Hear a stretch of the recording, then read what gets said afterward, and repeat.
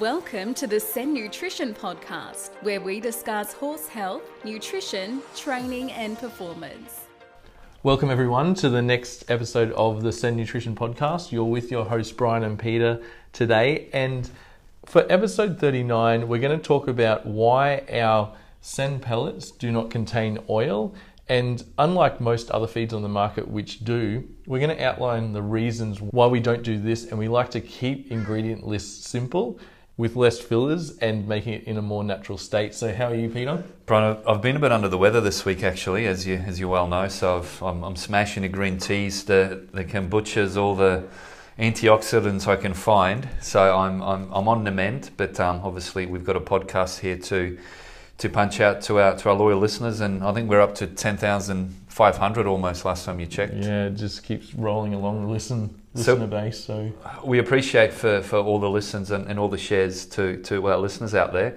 Brian, do you want to get into why we don't add oil into the Sen pellets? Yeah, so this has been a Facebook post that we posted a few weeks ago, and it got a really good response and a different theory and a different way of looking at how horse feed pellets are produced. And we know that it requires some degree of heat to make a pellet. So even if it is a cold pressed pellet, there is some heat involved. And when an oil or a fat source is exposed to air for a prolonged period, it increases oxidation. And we'll deep dive into why we don't put the oil in our pellet, because we've got that technology there with our presses that we don't need it for the binding like other feed companies. Yeah, that's correct, Brian. So we have got a pretty cutting edge technology where all we do is a little bit of steam, obviously, to make sure that all the vitamins and minerals, and as you briefly delved into, a lot of the oils are very fragile as well. So as soon as you mix an oil with heat,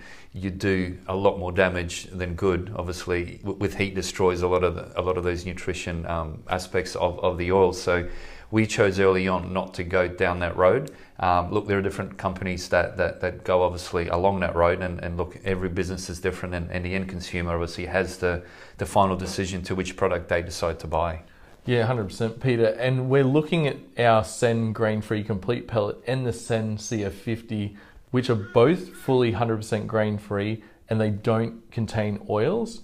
And the reason for this is when heat oxidizes fat in the oil, this creates free radicals. And free radicals, although it's a weird term, it is the oxidation reactions that may react with the proteins, vitamins, or other food constitutes, and it reduces the nutritive quality of food. So the more free radicals, the more oxidative stress, and the more damaged cells that are contributing to a degenerative process, so not contributing to good health on a daily basis. So we're not trying to scare anyone here, like degenerative processes like cancer, aging. So then you need a higher demand for antioxidants in the horse's diet. And what that means is antioxidants in the horse's diet are there for recovery after exercise, and also to maintain that balance of free radicals in the body, so then oxidative stress inside the body doesn't become an issue.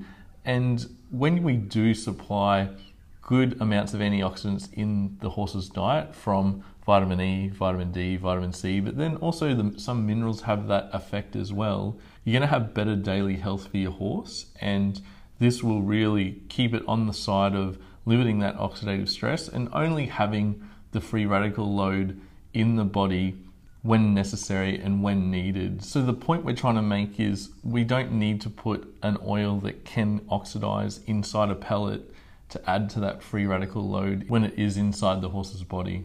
Very well summarized, Brian. So basically what you're trying to say is that if there is free radicals in the horse feed that you're feeding, you're also going to build free radicals from exercise. So exercise, obviously, you've got stress in exercise, you've got different aspects of being locked up in a box.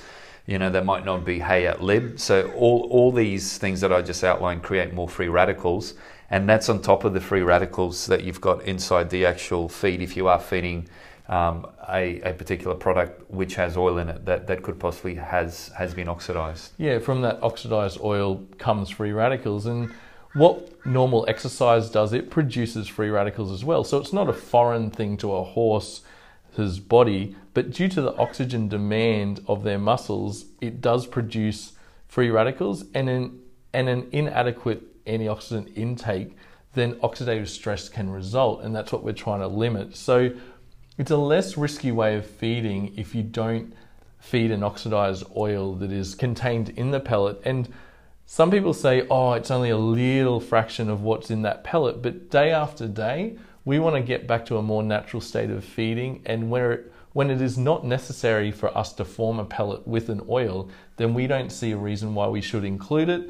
And then that really leads on to us adding the sen oil on top in a more fresh state, stabilized state, and that's recreating the omega-3 that's found in pasture, and it's depleted in hay because the horse can't make its own omega-3. Because we do get the question, obviously, quite a bit, more so in the early stages. Oh, well, why don't you just put the sen oil inside the pellet? So pretty much Brian just explained why. It's just too volatile. We couldn't guarantee the omega-3.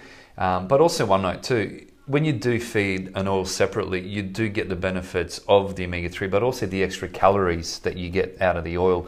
You can feed as much oil as you want, or you can feed as least oil as you want. Like whatever oil is in a pellet, you can only feed so much of that pellet because it's got so much of the oil, where horses need that flexibility depending on how much work they're doing, depending on how much weight they have, whether they're sick, whether they're not, whether they're young, whether they're old. There's a lot of different sort of strings to the bow here that you can't just have like a one-size-fits-all product. Yeah, 100%, Peter. So the fat source that we want to get into the horse is in a more fresher state, because I've been looking at research articles online about what omega-3 levels are in pasture, or what exactly people have researched, and omega-3 levels in pasture really vary considerably throughout the year, and this variance is between pasture species and can be either high in some species compared to others, and the stage of growth really impacts on the concentrations of omega-3. So at Sen, we like to supply it on top in the feed, so that's really ensuring that level and has great benefit throughout the horse. Other feed companies, they use, say, rice bran oil, canola oil, soy oil in their pellet, which is high in omega-6 already, has some element of omega-3, but that's going to be straight away oxidized in that pelletizing process. And yes, at low levels, but yes, that still creates free radicals due to the oxidation process of the omega-3. So the body basically, or the horse, needs to daily fight to try to get rid of those free radicals. And yeah, in small bits, it's not really going to hurt the horse or harm the horse, but that's still energy that the horse's body needs to send to that particular area to get rid of those free radicals. So, that treatment of those free radicals is best spent on something else, maybe like that exercise is causing, so then the horse makes a quicker recovery. It doesn't put a drain on the immune system as well, obviously. So there's a lot of different hormones that are going all over the place, and the body's trying to repair itself. So we don't want another handbrake if we can avoid it, is what we're trying to say. Yeah, 100%. That's our theory in terms of the whole Sen feed program. We're working with the horse's physiology. We're trying to make that in a better state. And if we can do that through more natural nutrition, the way we make products, so that pellet especially, we're really proud of it. It's Australia-wide and also international, with an asterisk, not in Western Australia yet, but that'll come. But it's a really popular product. We see results week after week with feedback. My horse has absolutely changed for the better. It's simplified my feeding program, but other aspects of the Sen supplement range with the oil on top, it all works and has a reason why it's there, so you know why you're feeding it for your horse's health and overall performance. And look, and in terms of that product, there's only two ingredients. We've got lupin hulls and we got lupins. And look, we think less is more. We don't need 10 different ingredients, obviously, on one feed bag. And look, different companies choose to have different formulations to what we do. We're very transparent in what we do at Sen. We pretty much an open book. If there's any questions, people email us, call us. Look, we're here to help. So there is a diet analysis that we offer as well, which is free of charge. Carly's very quick on the turnaround times, normally within 48 hours. Brian, anything else you'd like to add? Yeah, there's just one last thing I'd like to add. When I was researching the topic, we were looking into the human health repercussions of cooking oil or the so-called vegetable oils. And we came across Dr. Eric Berg, who is in human health, that looked at profiling each of the vegetable oils and then came across this last bit of information that was quite alarming, and hopefully no feed companies do this in Australia. And I'll play this clip, and at the end is quite an alarming thing that happens to the old vegetable oil and where it ends up. So when you have too much oxidation versus antioxidants, that's called oxidative stress, okay, because it's not in balance.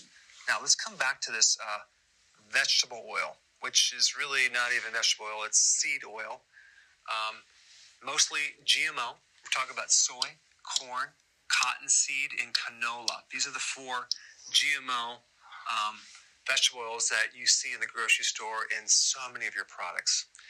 Highly processed, it has trace amounts of glyphosate, which is an herbicide, and it can create this thing called advanced lipid oxidation end products.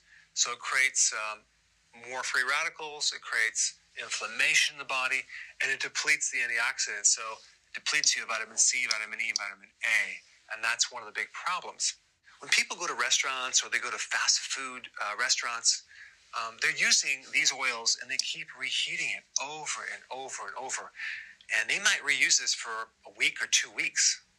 And it all ends up as this dark, highly processed, highly oxidized grease in a grease pit. And there are certain companies that come along and will take this restaurant grease, because you can't put it into the sewage, and they will take it back to the plant and they will recycle it, okay?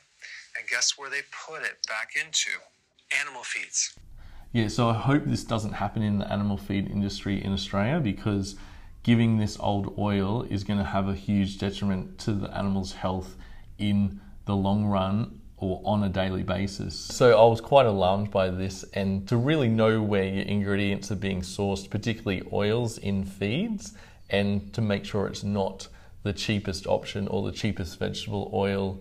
And one last point I'd like to make, Brian, and I said this in a previous podcast, is a lot of feed companies don't recommend their products being fed together with different feed companies. And I'll just drop a simple example. So if you've got 3 different hard feeds and you've got a canola oil in one hard feed, you've got a soybean oil in a second hard feed, and you've got a rice bran oil in a third hard feed, that's 3 different omega profiles that you've got in 3 different feeds, and now you have to balance that up. And that could be possibly 3 different oils that have free radicals in those products, depending how they've been produced, made, at what heat. So it's easier, obviously, if you stick to something that you like, that you get results with. Diet needs to be balanced. So the more feeds you feed, the harder it is to balance your diet, because you've got more variables. Where if you're feeding one company's products, it should be a lot easier to balance on paper. Yeah, and what works for one horse will not necessarily work for all horses. Sometimes they can overcome this free radical load in their body because you've got other sources of antioxidants, but we're trying to simplify it down, not feed anything unnecessarily, and then this will drive better pathways in the horse and lead to better overall health and performance. So yep, stay safe everyone. I think various parts of Australia are in lockdown at the moment, and we thank you for your support, and we'll see you next week. We'll have a special guest on next week as well. So yep, awesome. Thanks guys.